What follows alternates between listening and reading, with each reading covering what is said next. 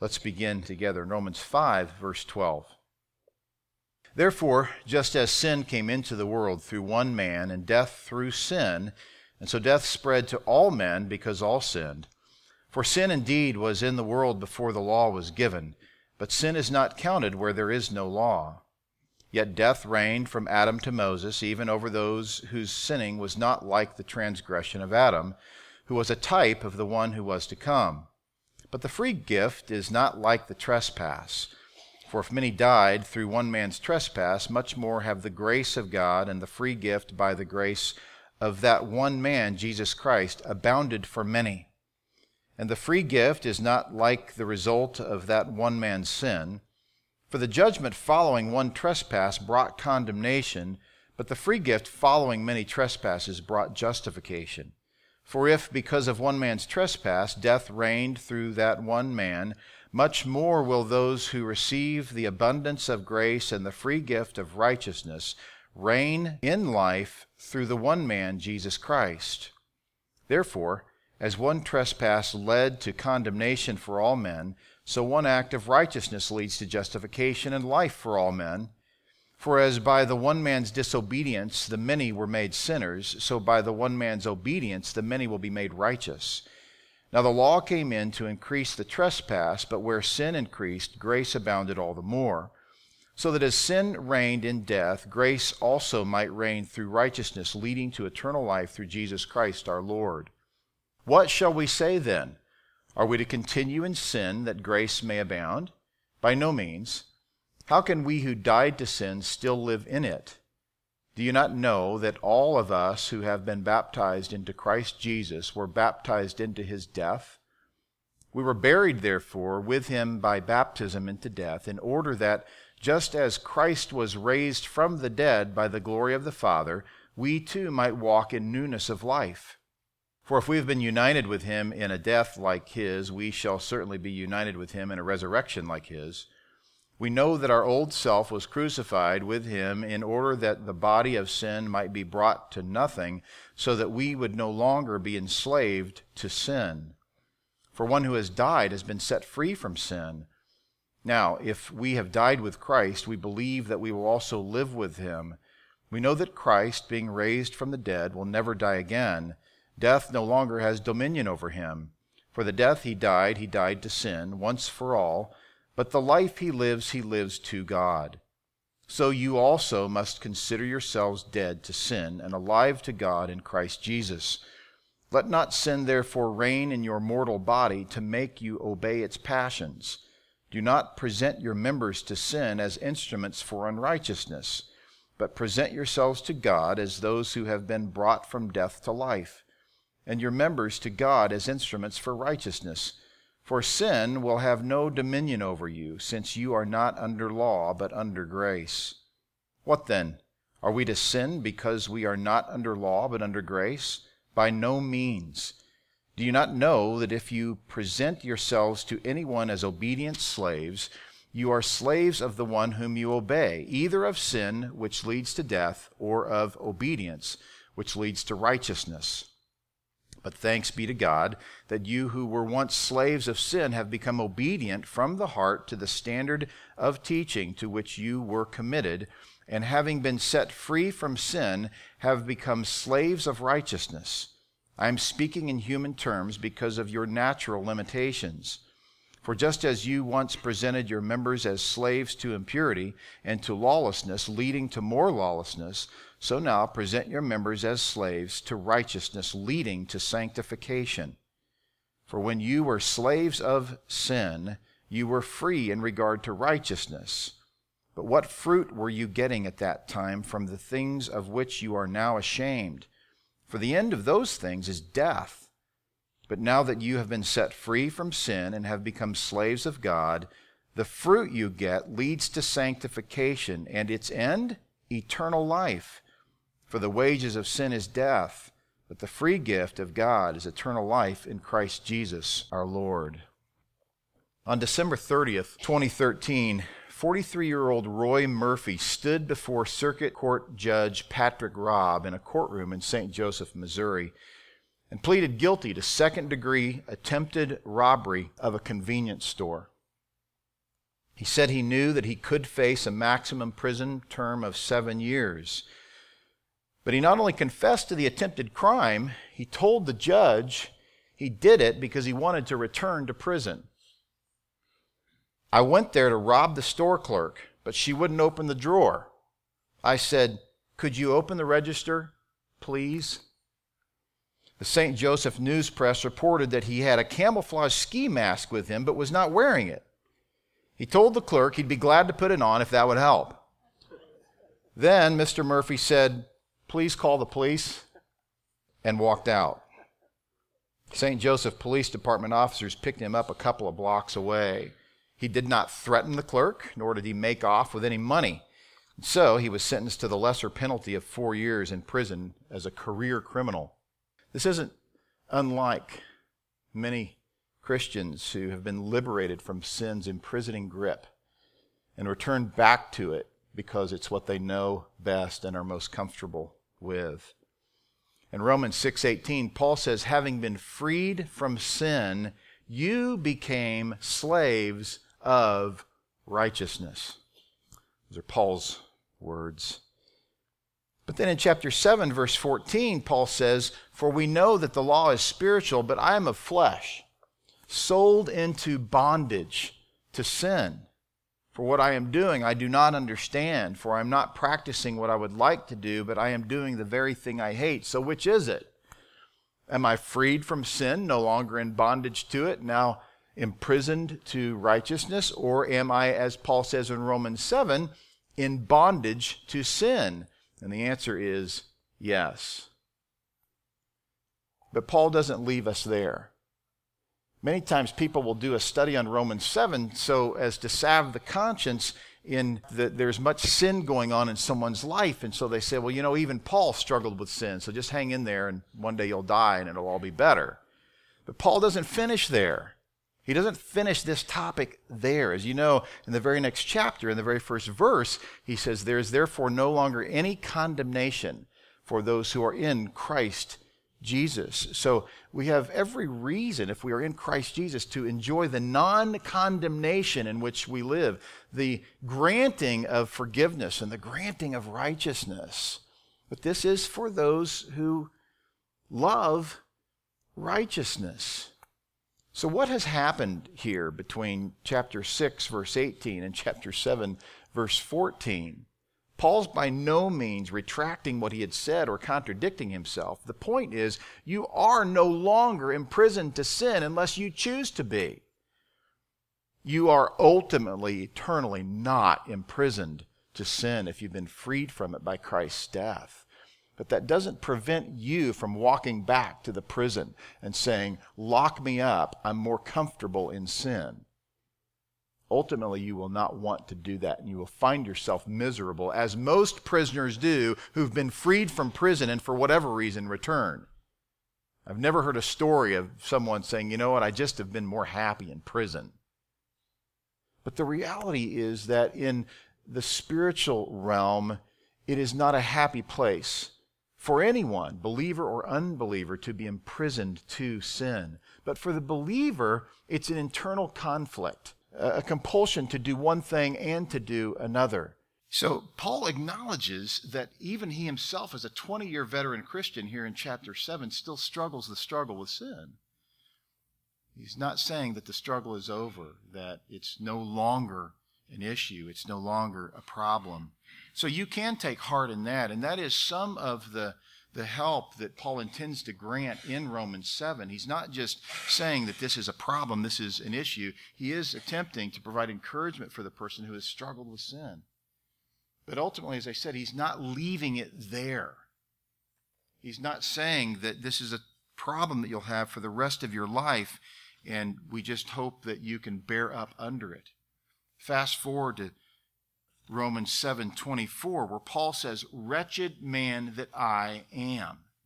So he's by no means communicating some sort of Wesleyan perfectionism where he no longer struggles with sin. If there's anyone who would have achieved perfection in this lifetime, it certainly would have been Paul the Apostle. But he doesn't say that.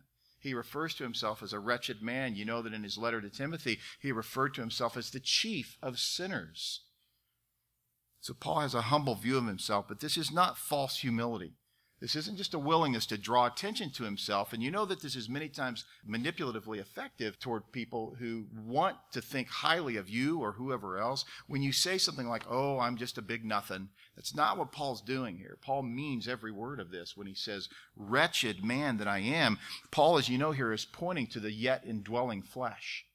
Yes, he has a new nature, but he has what I've often referred to as a spiritual appendicitis. It continues to attack until he goes to heaven. Same for you and for me. In Romans 7:24, he says, after saying, wretched man that I am, who will set me free from the body of this death? See, Paul's pointing to the reality that in this lifetime, in the human body, there will always be a struggle with sin. And so he's asking the question, not primarily for his own sake, but for the sake of the listener. Who's going to set me free from this dilemma? Now, every one of us in this room, at the very best, would have to say we struggle with this dilemma existing in the body of this death. And we might daily ask, who's going to set me free? And of course, that question sets up the opportunity to point one's full attention to the person of Jesus Christ.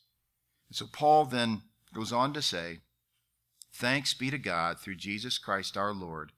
So then, now, when you see a so then or a so that, hopefully up to this point you've been listening closely or reading carefully and you've embraced the theology. This is what Paul does a number of times. He gives you the theology upon which to rest, and then he says what to do with it. And that's exactly what he's doing at this point, knowing that Christ's death will ultimately free every believer for whom he died unto complete freedom from sin entirely.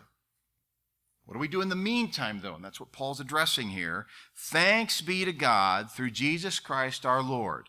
So then, he's the one who sets us free from the body of this death in heaven, right? But so then, what do I do between now and then? On the one hand, I with my mind am serving the law of God.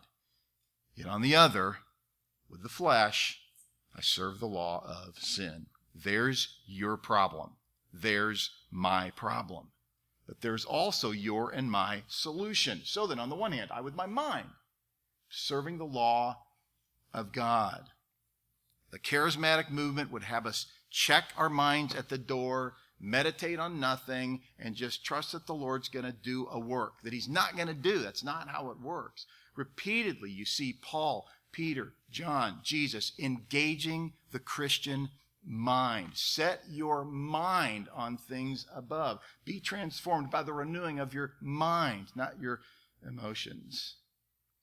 And so here, in the same way, Paul calls us to deal with our minds. On the one hand, I myself, with my mind, am serving the law of God, but on the other, with the flesh, the law of sin. What is by the way, what is the law of sin? What library is that book in?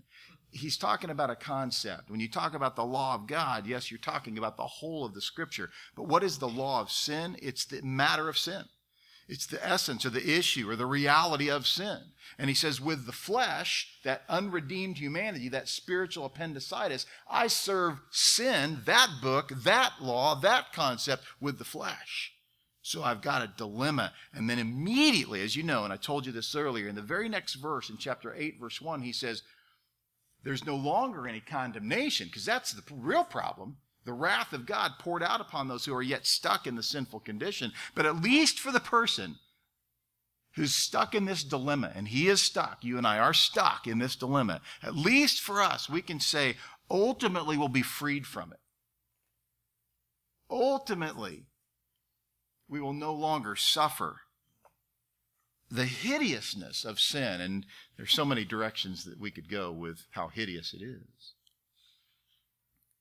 Christians can have a tendency to flounder, though, between legalism and antinomianism.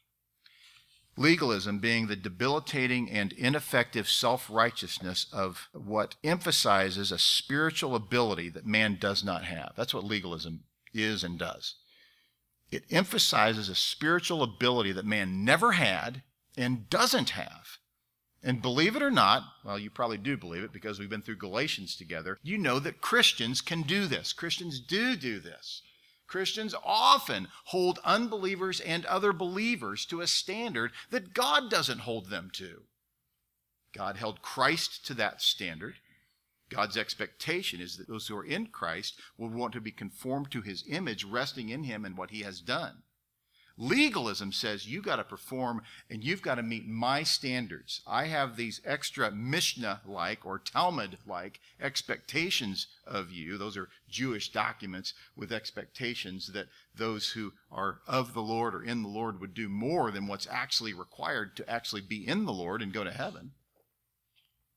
Many times, Christians find themselves thinking rather highly of themselves for what they've done, and therefore have this expectation of others that they would do the same thing. And it's rooted in a man-centered theology that says that I chose Christ.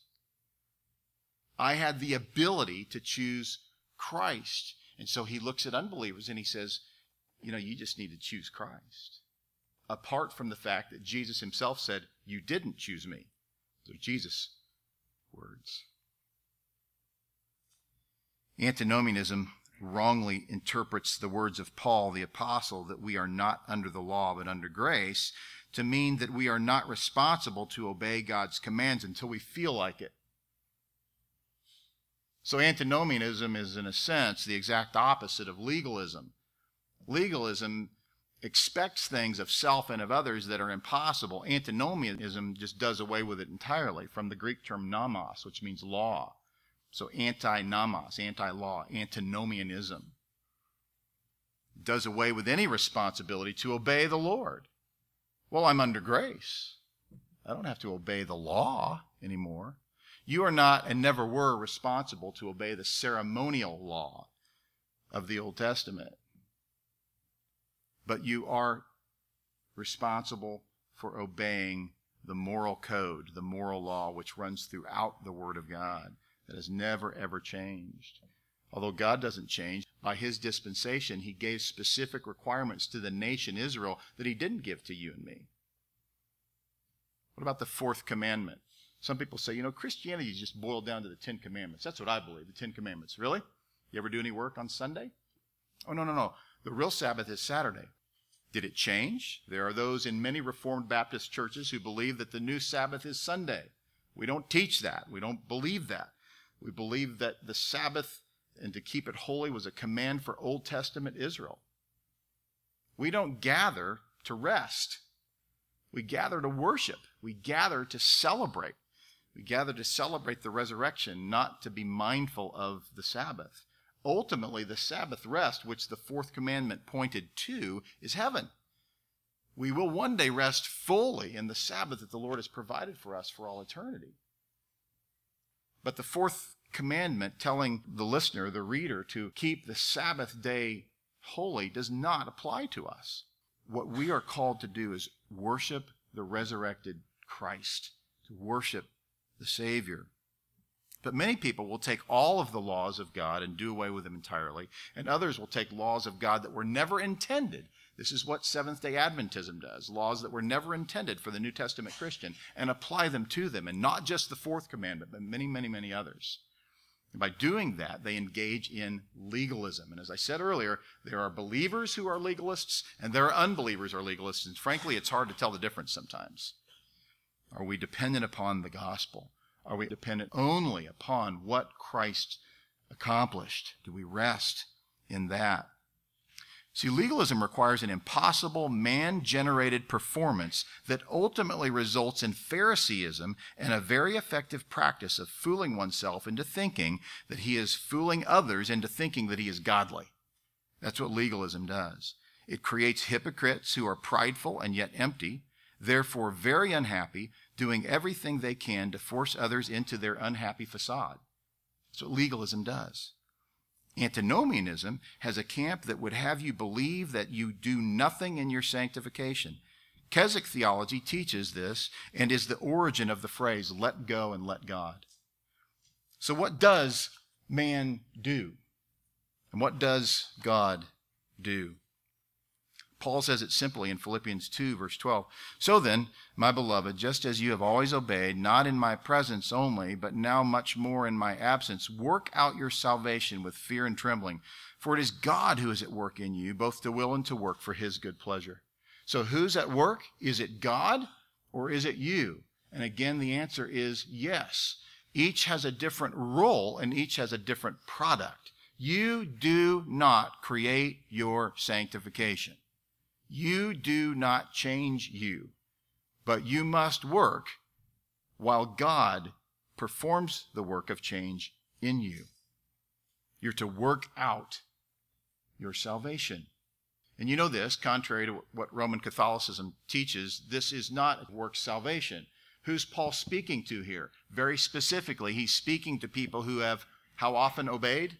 In his words, always. He's speaking to faithful, mature believers, and he says to them, work out your salvation. Now, let this be an encouragement to you as well.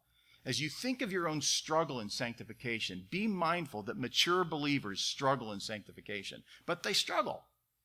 It's a fight. It's a battle. It is not an absence of work. It is not a let go, let God non-activity. You are involved. The mature believer is involved. And you think, man, I know some mature believers and it just seems easy for them. When will I get to the place where it's easy for me? Heaven. But in the meantime, surround yourself with those people who are truly mature and make it look easy. They're not really finding it to be easy. They're finding it to be restful.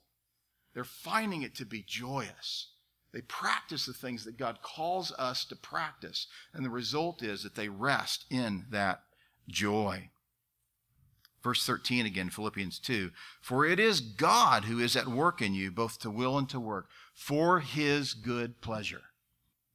Peter says on this note in 2 Peter 1, verse 3, seeing that his divine nature has granted to us everything pertaining to life and godliness, through the true knowledge of him who called us by his own glory and excellence. For by these he has granted to us his precious and magnificent promises, so that by them you may become partakers of the divine nature. You see that? That's sanctification defined theologically.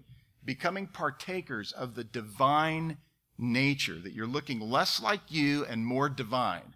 More like God, specifically more like Christ. So that's how Peter sets up the command then to tell the believers that he's writing to what to do. He says then, having escaped the corruption that is in the world by lust. See, that's freedom from sin. That's having been liberated from this sinful captivity. Now, for this very reason also applying all diligence. That's verse 5. Now go back up to verse 4 if you're following along. For by these he has granted to us his precious and magnificent promises, so that by them you may become partakers of the divine nature, having escaped the corruption that is in the world by lust. You see what's happening?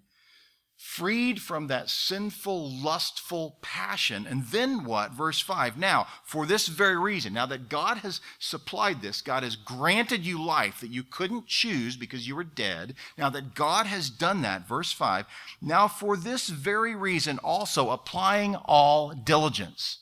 You see, the person who thinks that he applied enough diligence to bring himself to Christ is not likely to apply a whole lot of diligence in resting in Christ. He's more likely to think very highly of himself because he initiated the relationship and probably will expect God to just do the rest. But on the other hand, the person who is awakened by God's kindness, who is brought to life from death and realizes that that was all of God, it is only an act of grace, will want to be diligent. He will want to respond with grace and humility and gratitude to a God who would spare him from the eternal torment that he deserves. And Peter goes on to say then, for this very reason, applying all diligence, and then these things, there's a list. In your faith, supply moral excellence. Be morally excellent. Be above the old lustful person you used to be. Commit yourself to being morally excellent. Why? Because Christ has granted you this divine nature of which you are to be a partaker. You are a partaker, but will you be diligent about it?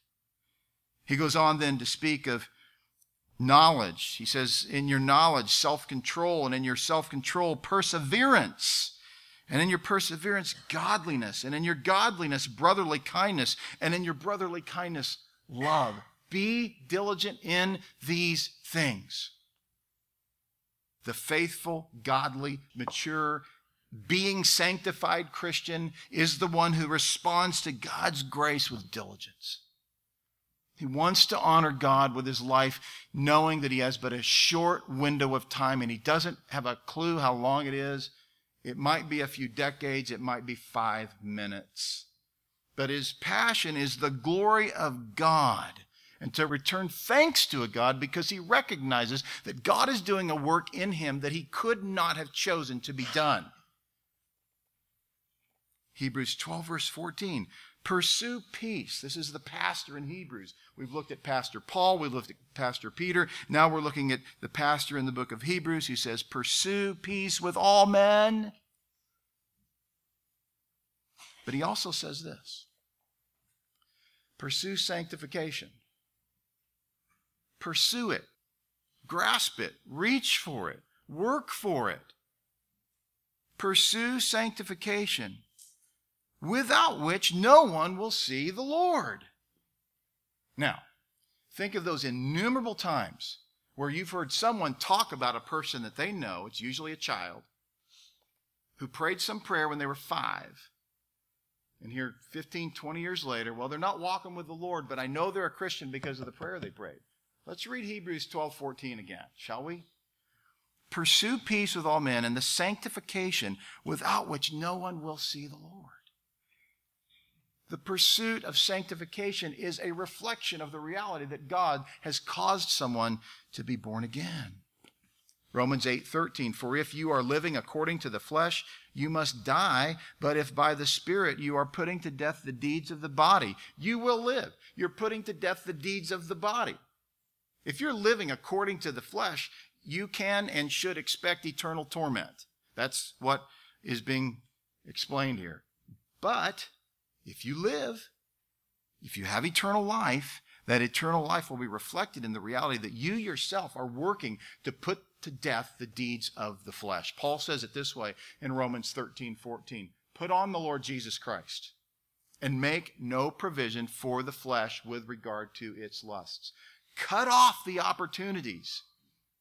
Do away with them. Eliminate them. Now, let's talk about how it works. How does sanctification work? What's the theological practice, if I can say it that way? Now, let me start by saying this. Neither Paul, nor Peter, nor John, nor Jesus give us a full understanding of this. We looked at it a little bit in that passage in Philippians 2, that God is doing a work and you are doing a work. God is doing the sanctifying while you are being faithful and obedient. But here I think we might see the best picture, although it's limited, into how God actually performs the work of sanctification in us. And this won't surprise you.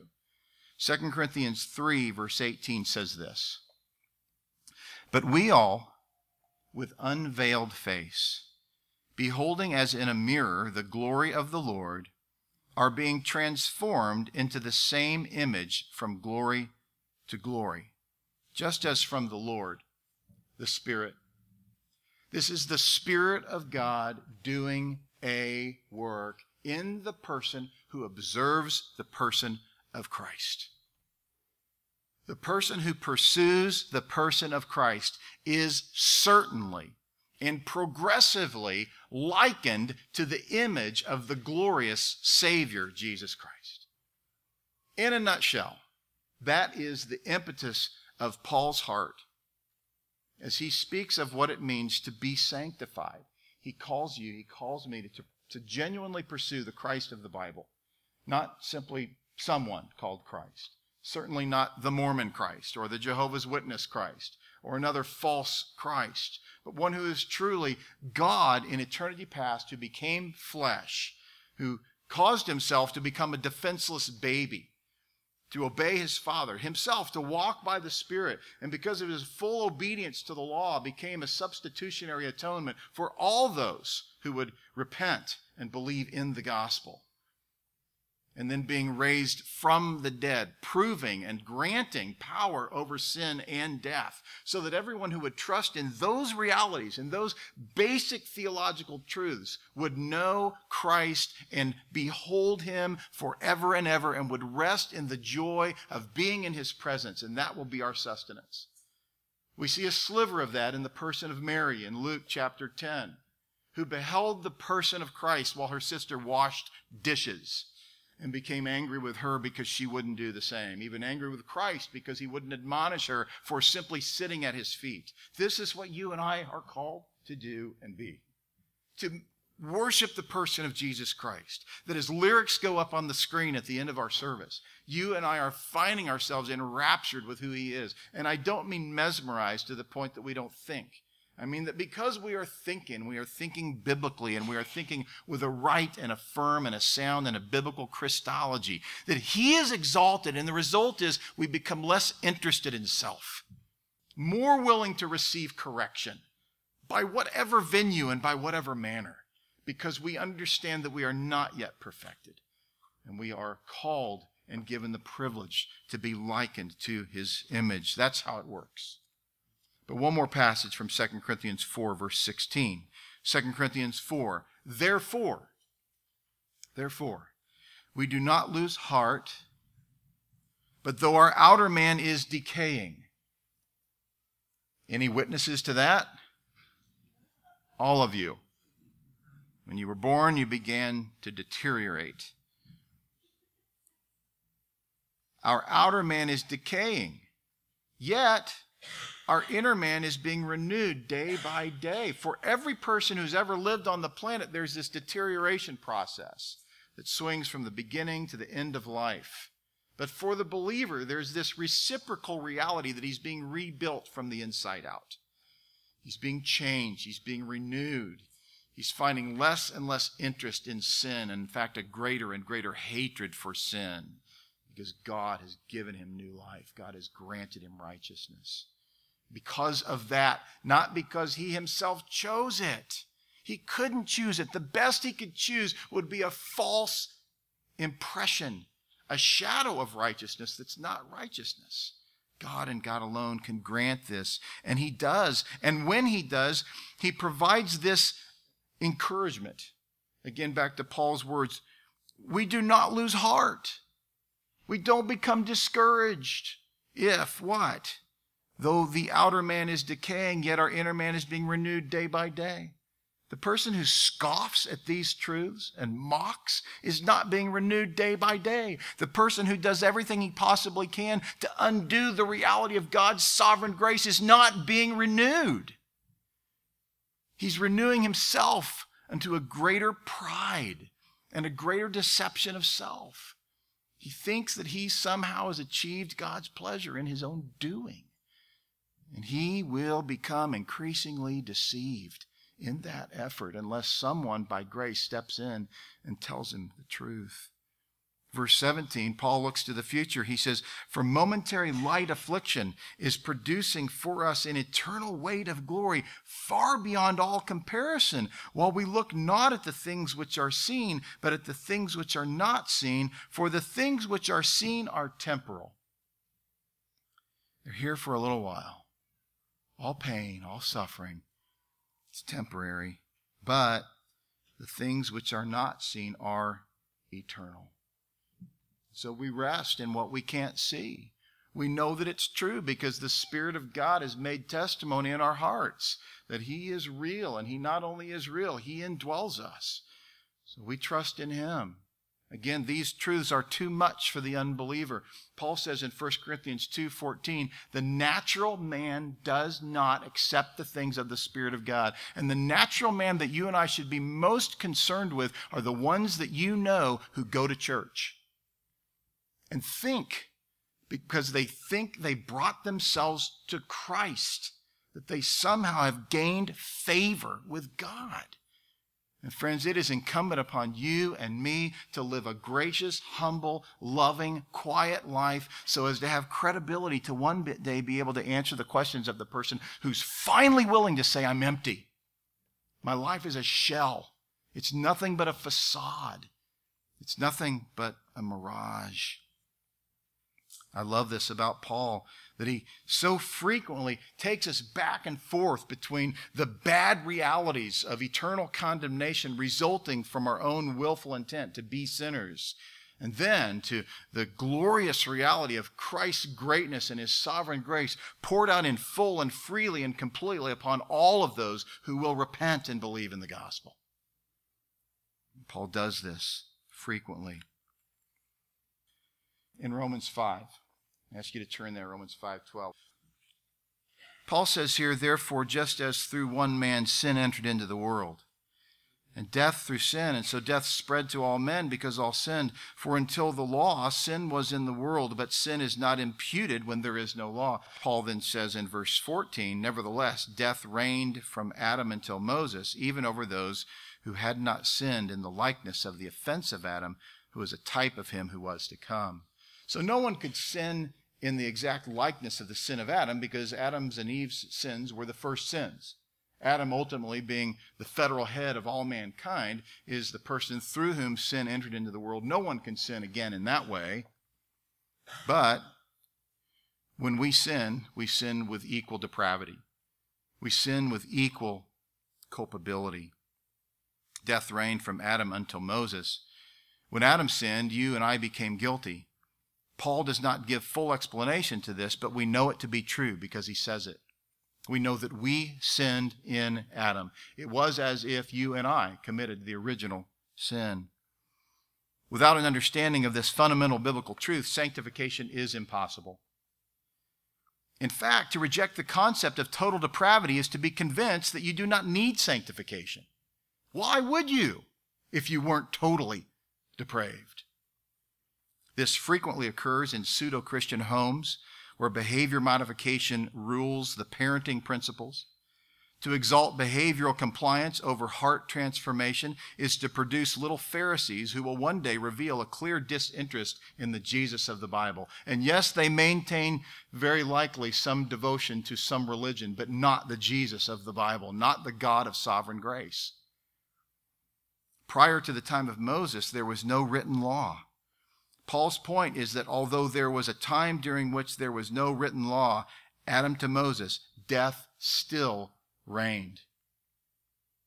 Romans 2, verse 14, we read, for when Gentiles who do not have the law do instinctively the things of the law, these not having the law are a law to themselves, in that they show the work of the law written in their hearts, their conscience bearing witness, and their thoughts alternately accusing or else defending them, on the day when, according to my gospel, God will judge the secrets of men through Christ Jesus. You see, man knows inherently, internally, he knows the difference between wrong and right. And this has always been the case, even from that period of time where there was no written law, the time before Moses.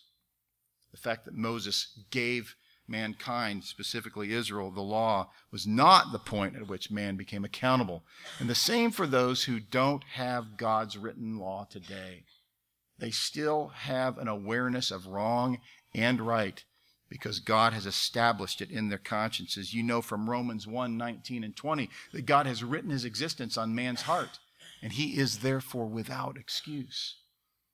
But when the law came in, much resulted from that. You know this from Genesis 2, verse 15. Then the Lord God took the man and put him into the Garden of Eden to cultivate it and keep it. The Lord God commanded the man, saying, from any tree of the garden you may eat freely, but from the tree of the knowledge of good and evil you shall not eat, for in the day that you eat from it you shall surely die. And so when they did eat, according to Genesis 3, 6, and 7, they died. You say, I thought they kept talking and walking and doing things that people do. Yes, that's true. There was the beginning of physical death. They died, in a sense, physically, in that death began in that moment and ultimately would be completed when they took their last breath. But the real issue is that they died spiritually. They were separated from God, no longer any kind of heart for God at all. Jeremiah 17:9 says, the heart is more deceitful than all else and is desperately sick. Who can understand it? You see, this is where we are likened to the person of Adam, in that in his original sin, we are equally culpable. We are born into this condition for which we are responsible. Paul says in Psalm 51, verse 5, behold, I was brought forth in iniquity, and in sin my mother conceived me. Psalm 58, verse 3, the wicked are estranged from the womb, not from the ninth grade, from the womb. These who speak lies go astray from birth. They have venom like the venom of a serpent, like a deaf cobra that stops up its ear so that it does not hear the voice of charmers or a skillful caster of spells. That interesting word picture.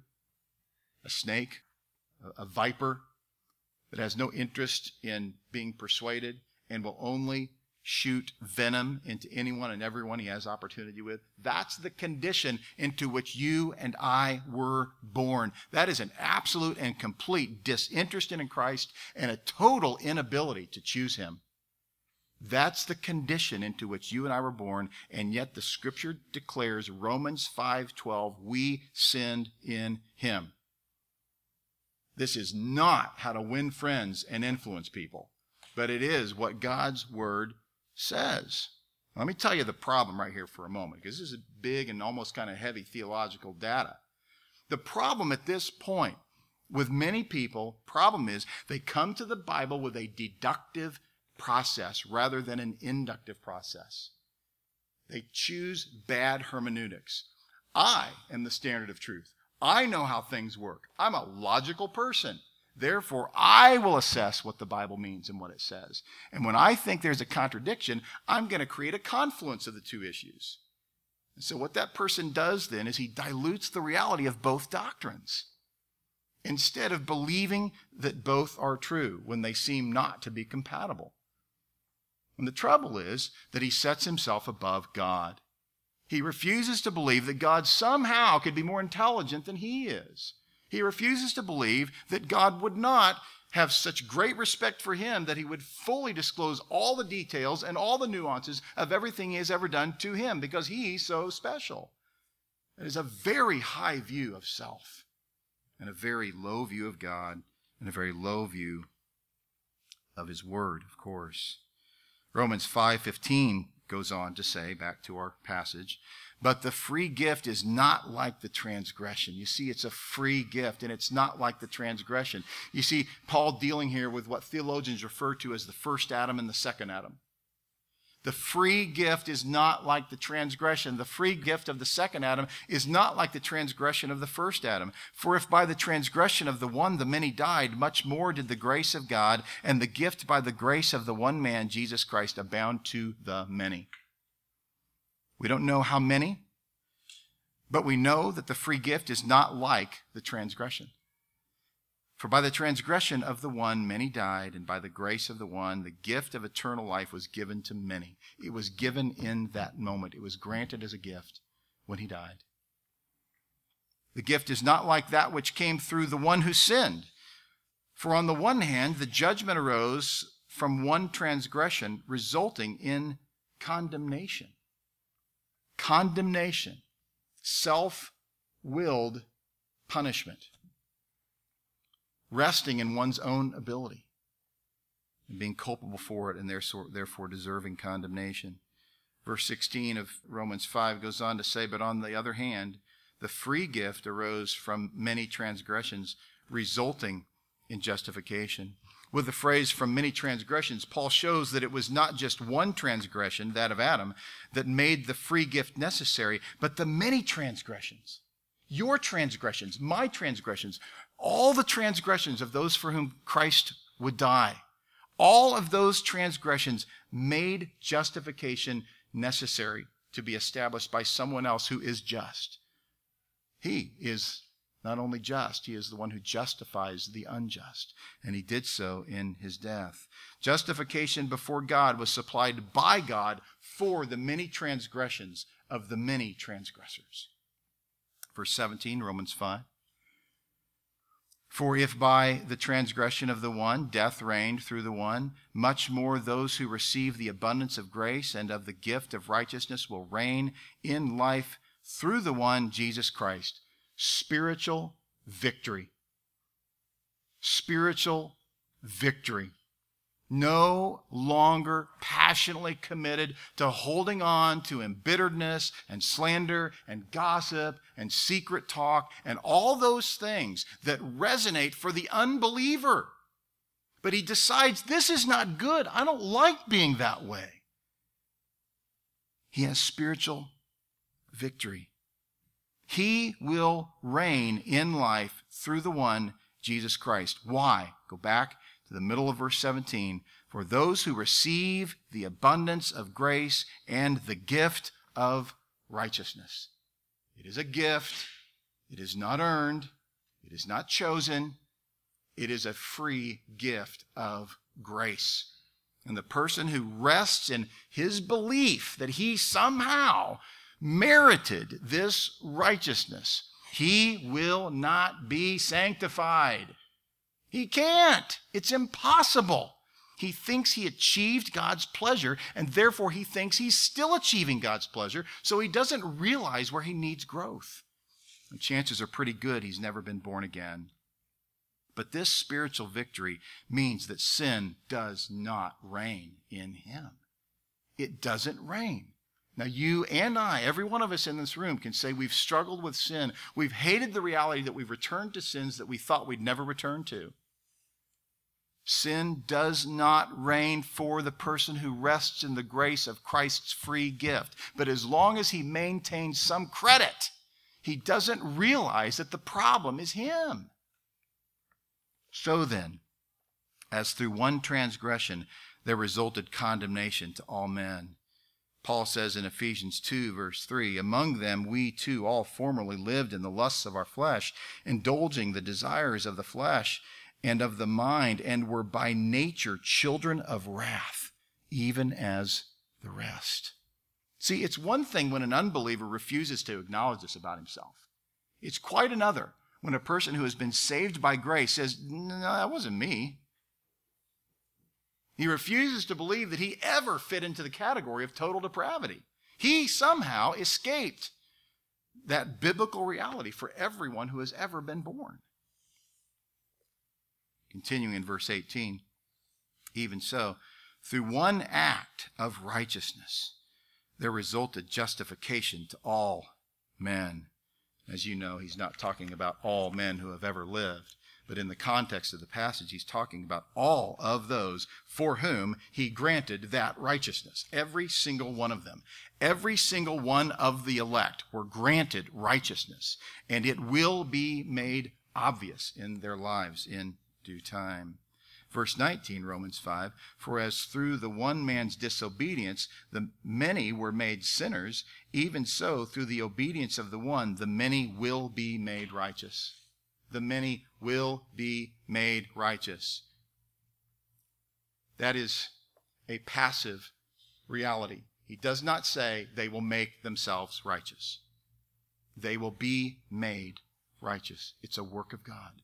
Sanctification is a work of God.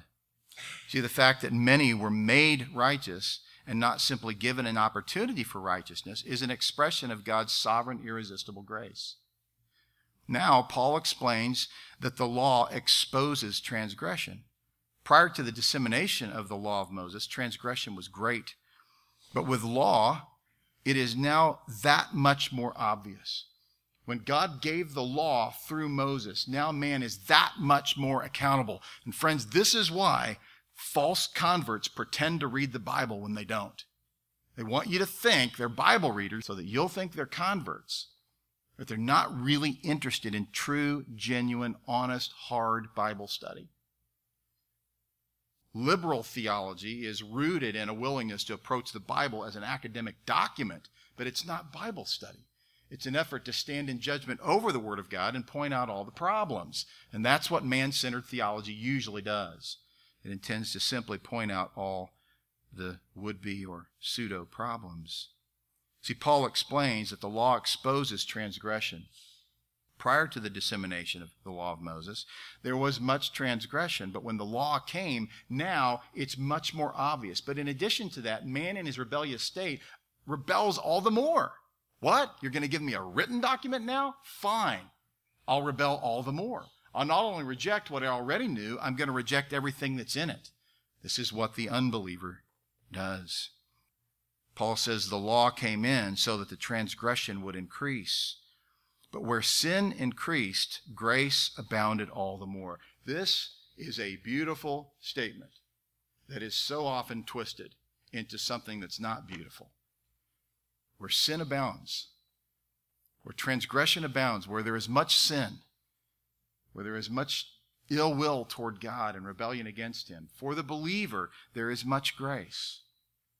This is what we call a theological premise that Paul knows is going to create problematic questions in the minds of many. So he cuts them off at the pass and asks the question himself. But let's finish this section here. He says in verse 21, so that as sin reigned in death. You see that? That's total depravity. Sin reigned in the dead state that Adam and Eve ushered themselves into and for which you and I are culpable. Sin reigned. It was ruler. It was in charge. You didn't step outside of that sin and take the king off the throne. You couldn't, because sin reigned. It ruled in death. Even so, grace, then, this is the new man, grace would reign through righteousness to eternal life through Jesus Christ our Lord. You see the progression? Sin no longer reigns. Now grace reigns, and grace not only reigns ultimately into eternity, but in the lifetime right now. The grace is revealing a hunger for righteousness, a willingness to be likened to the person of Christ. A love for him that shows gratitude that grace has been granted and refuses to take credit for it. And then in Romans 6, verse 1, what shall we say then? What shall we say then? This is how you and I ought to be thinking about this as we read this. There will be those, and there certainly have been those, and this is the more antinomian camp, that says, the more I sin, the more grace I get. I like grace. Why wouldn't I just continue in my sin? David pleads with God to protect him from presumptuous sins. The phrase, it's a whole lot easier to seek forgiveness than permission. That's really rooted in this idea. A willingness to go ahead and do what one knows is wrong, while believing that because of grace, he won't be held accountable for it. I believe that in Romans 3, Paul makes it crystal clear that that person is not redeemed. He says about them that they are yet condemned, people who operate that way. And what does he say in Romans 8:1? There is no condemnation for those who are in Christ Jesus. So if there is condemnation for some, they're not in Christ Jesus. They're not Christians. The person who has no problem with living a privately sinful life loves his privacy so much that he is unwilling to be addressed or corrected or rebuked, much less encouraged with truth. He wants nothing to do with righteousness. What shall we say then? Are we to continue in sin so that grace may increase? May it never be. Paul uses that phrase 10 times in the book of Romans. It's a very strong, adamant, deliberate, strategic response to a manipulative question that he knows people will ask. Why wouldn't I? You see this common with man-centered theology. Well, if this is true, then why wouldn't we just do this? If God is sovereign, well, why wouldn't we just go ahead and do whatever we want? Why would we even evangelize if God is sovereign? You see that manipulation coming out of a lack of Bible study, a feigned interest in the things of God, pretense, and it works for a while. And eventually those who are truly reading the Bible, studying the Bible, subjecting themselves to truth, would have a heart of compassion on that person and tell them, this has got to stop. This has got to stop. A useless spiritual life eventually unravels. The person who lives a life of pretense and refuses to subject himself to these truths ultimately will be exposed. The question is, how will he respond? Paul says, may it never be. How shall we who died to sin live in it. Now, friends, let's just talk about you and me. Let's not set our sights on those outside these walls thinking, man, I am so glad that we've got our theology straight. Wouldn't it be great, if the rest of Redlands would just come join us? In order for us to genuinely be evangelistically helpful to anyone else, it is absolutely of the greatest priority that you and I would understand how sanctification works. And that you couldn't say, well, it's better to seek forgiveness than to seek permission.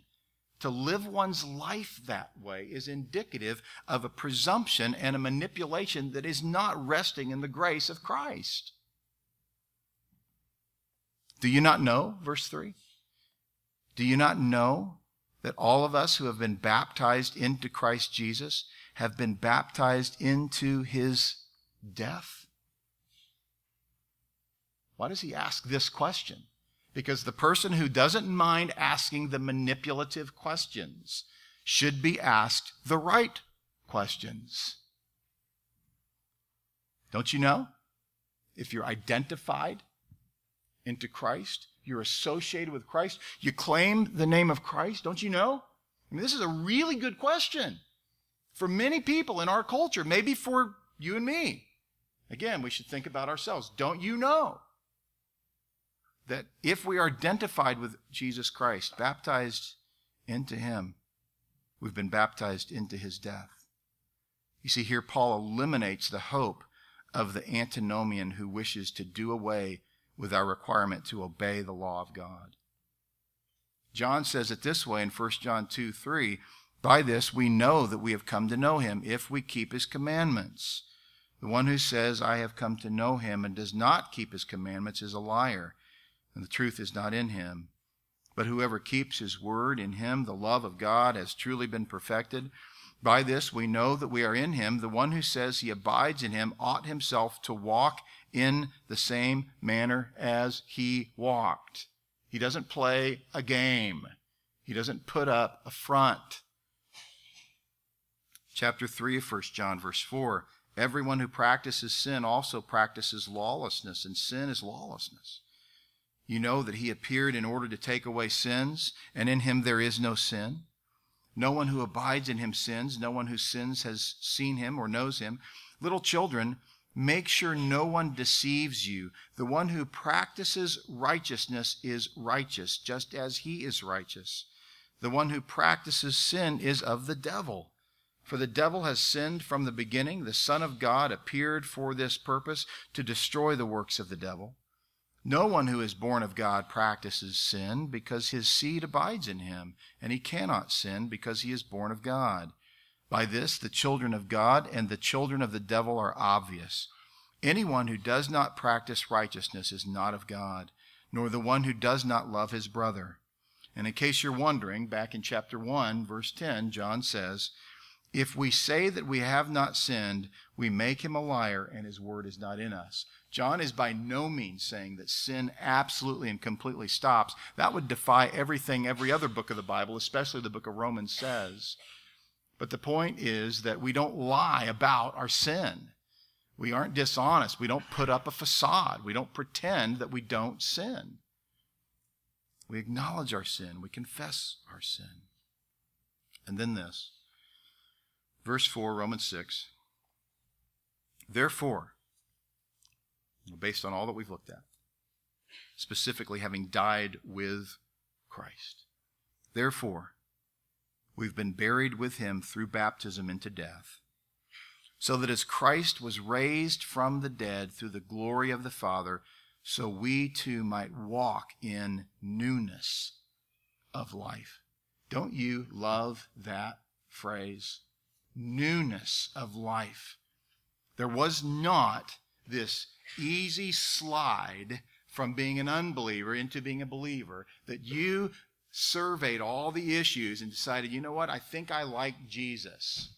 I think I'll choose him. I think I'll go that path. There was no simple, progressive slide into Christianity. You were dragged kicking and screaming into the kingdom. You were dead and you were made alive. You were a slave to sin. No longer. You've been made a slave to righteousness. And that was a drastic reality. It wasn't something that you could perceive. It wasn't something that you could understand. God only gave you the ability to comprehend that in the moment that he caused it to happen. And so what do we say then? Let's finish with this. What do we say then to the person who says, well, if that's how it works, then what do I do? We tell them, trust in this great God who is a God of sovereign grace. Trust him. You say, but I thought you were saying I couldn't do that. I never said that. What we are saying is that God is gracious to everyone who trusts in him. Paul the Apostle in the book of Romans pleads with God for the salvation of all the Jewish brethren. He declares that for everyone who will believe in him, they will not be disappointed. Now see, the unbeliever can't comprehend this. He says that's contradictory. He can't get his arms around it. And 1 Corinthians 2 is very clear as to why. He does not accept the things of the Spirit of God. So this morning's not primarily for the unbeliever. It's for the believer who would say, I will live a life of grace. I will no longer take credit for what I couldn't do. He will humble himself. He will embrace these truths. And he will say, I will walk in newness of life. Well, as I said, in a couple of weeks, we'll finish this message. And I'll give you some very practical tools to apply in your life that will help you grow in sanctification. Let's pray. Father, thank you for the great confidence we have in your word to perform its work.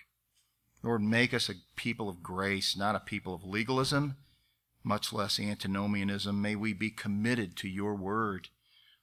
May we trust in the words of our Savior when he prayed to you, Father, sanctify them with truth. Your word is truth.